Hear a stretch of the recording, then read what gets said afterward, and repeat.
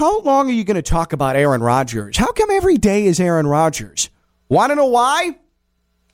Because it's the best, most dramatic sports soap opera we have ever experienced.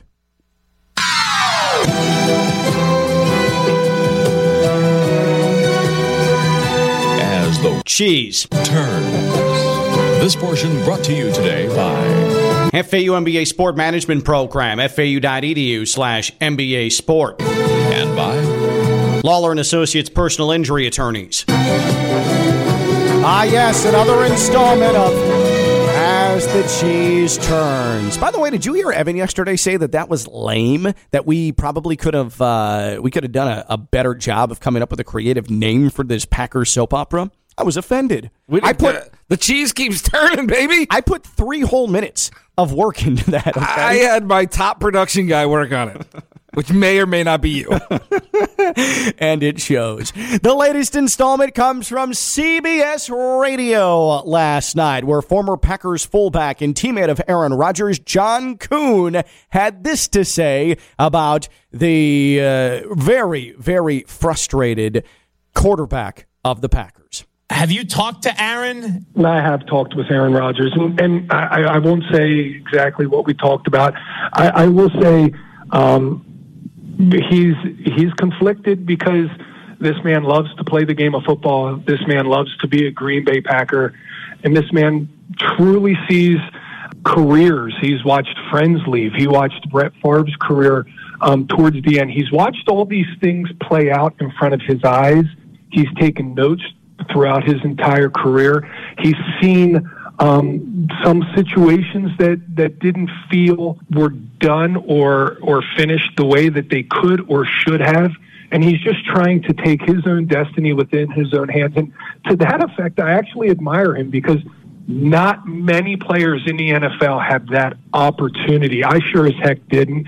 I played until everybody told me you can't play anymore, and it's a humbling feeling. And Aaron Rodgers has an opportunity to try and, take a little bit of that power back.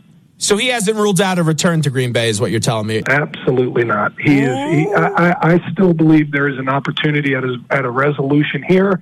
I just think it's going to take 2 men that are dug in right now and trying to meet in the middle somewhere where they're both happy. The cheese is spinning right now. I mean, John Kuhn. And round. John Kuhn, what a script writer he is. Because you know what he's doing?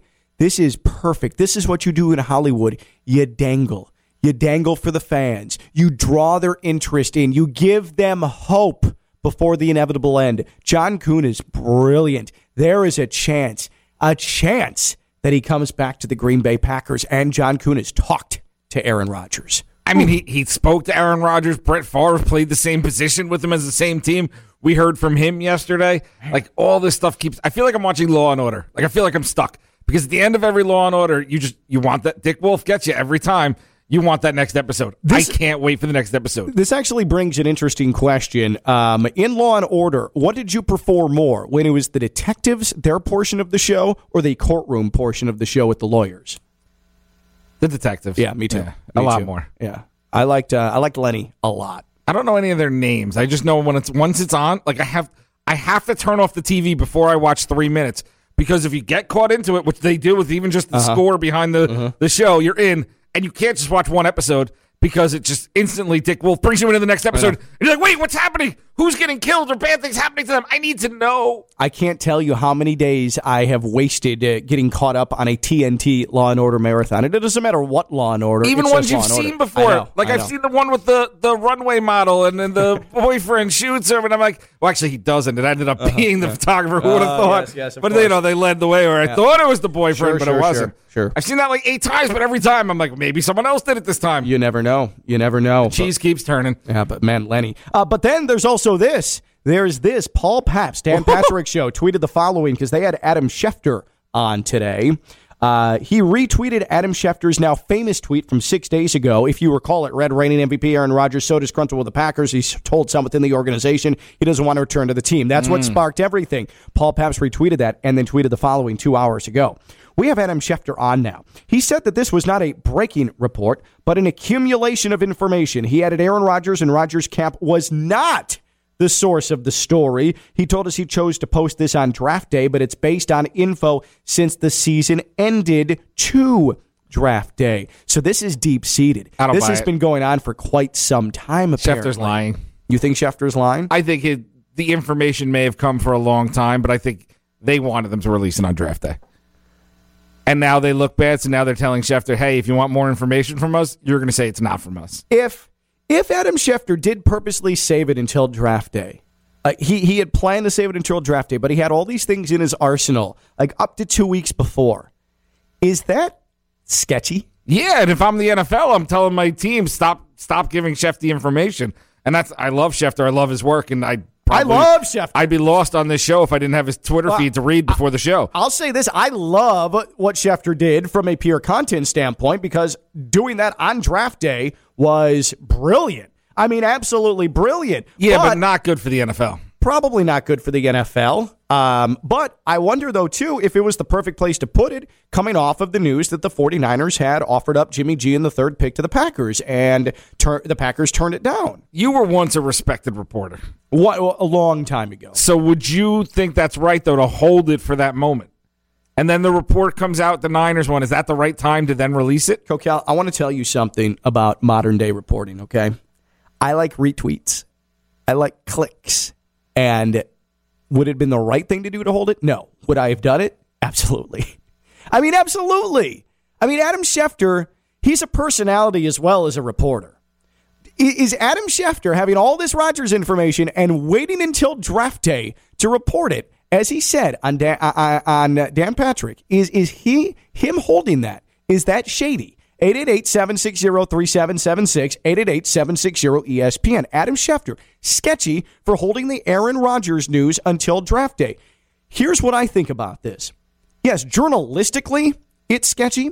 From a content standpoint, from an ESPN standpoint, from a who he works for standpoint, brilliant. And from a what it's done to Packers fans, hilarious. But what about from an NFL ESPN partnership standpoint?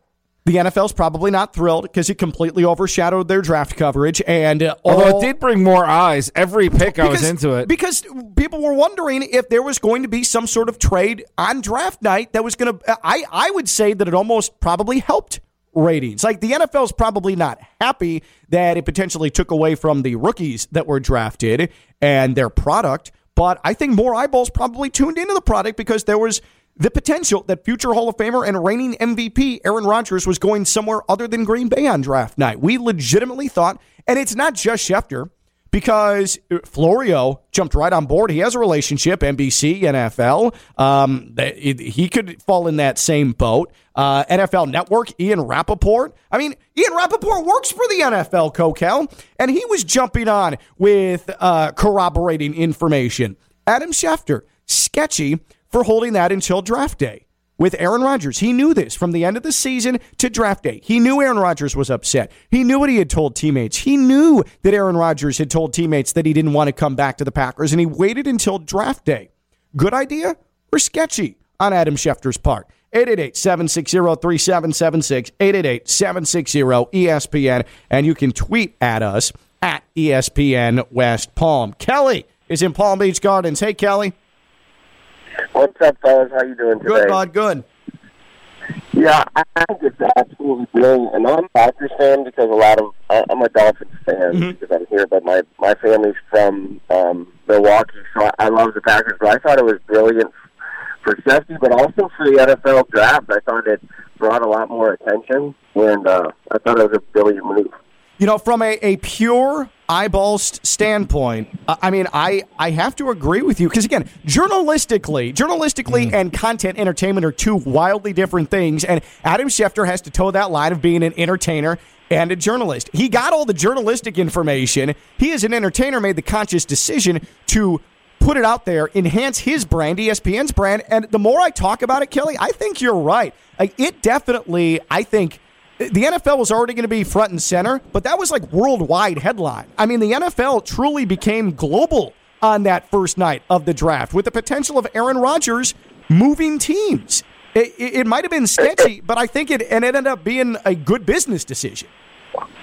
And I think they brought a lot of intrigue to that second pick. the third pick or whatever because there wasn't a lot going on. Yep. Well, as soon as we found out, and appreciate the call, Kelly, as soon as we found out, because if you recall, Coquel, on this show, we saw the initial tweet. It actually first came from the radio voice of the Minnesota Vikings, Paul Allen, on his radio show up in Minneapolis, that the 49ers had offered the Packers Jimmy G, number 3 overall pick, some players on the roster in exchange for Aaron Rodgers, and the Packers said no. We thought that was interesting. We sort of laughed like, well, at least you gave it a shot, San Fran.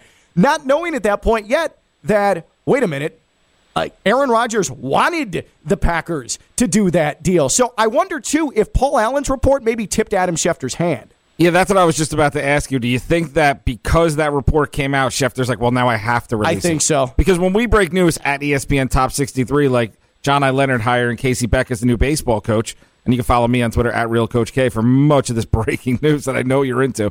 I have to hold it sometimes, but then when he got hired, like him leaving Heights, I had to hold it.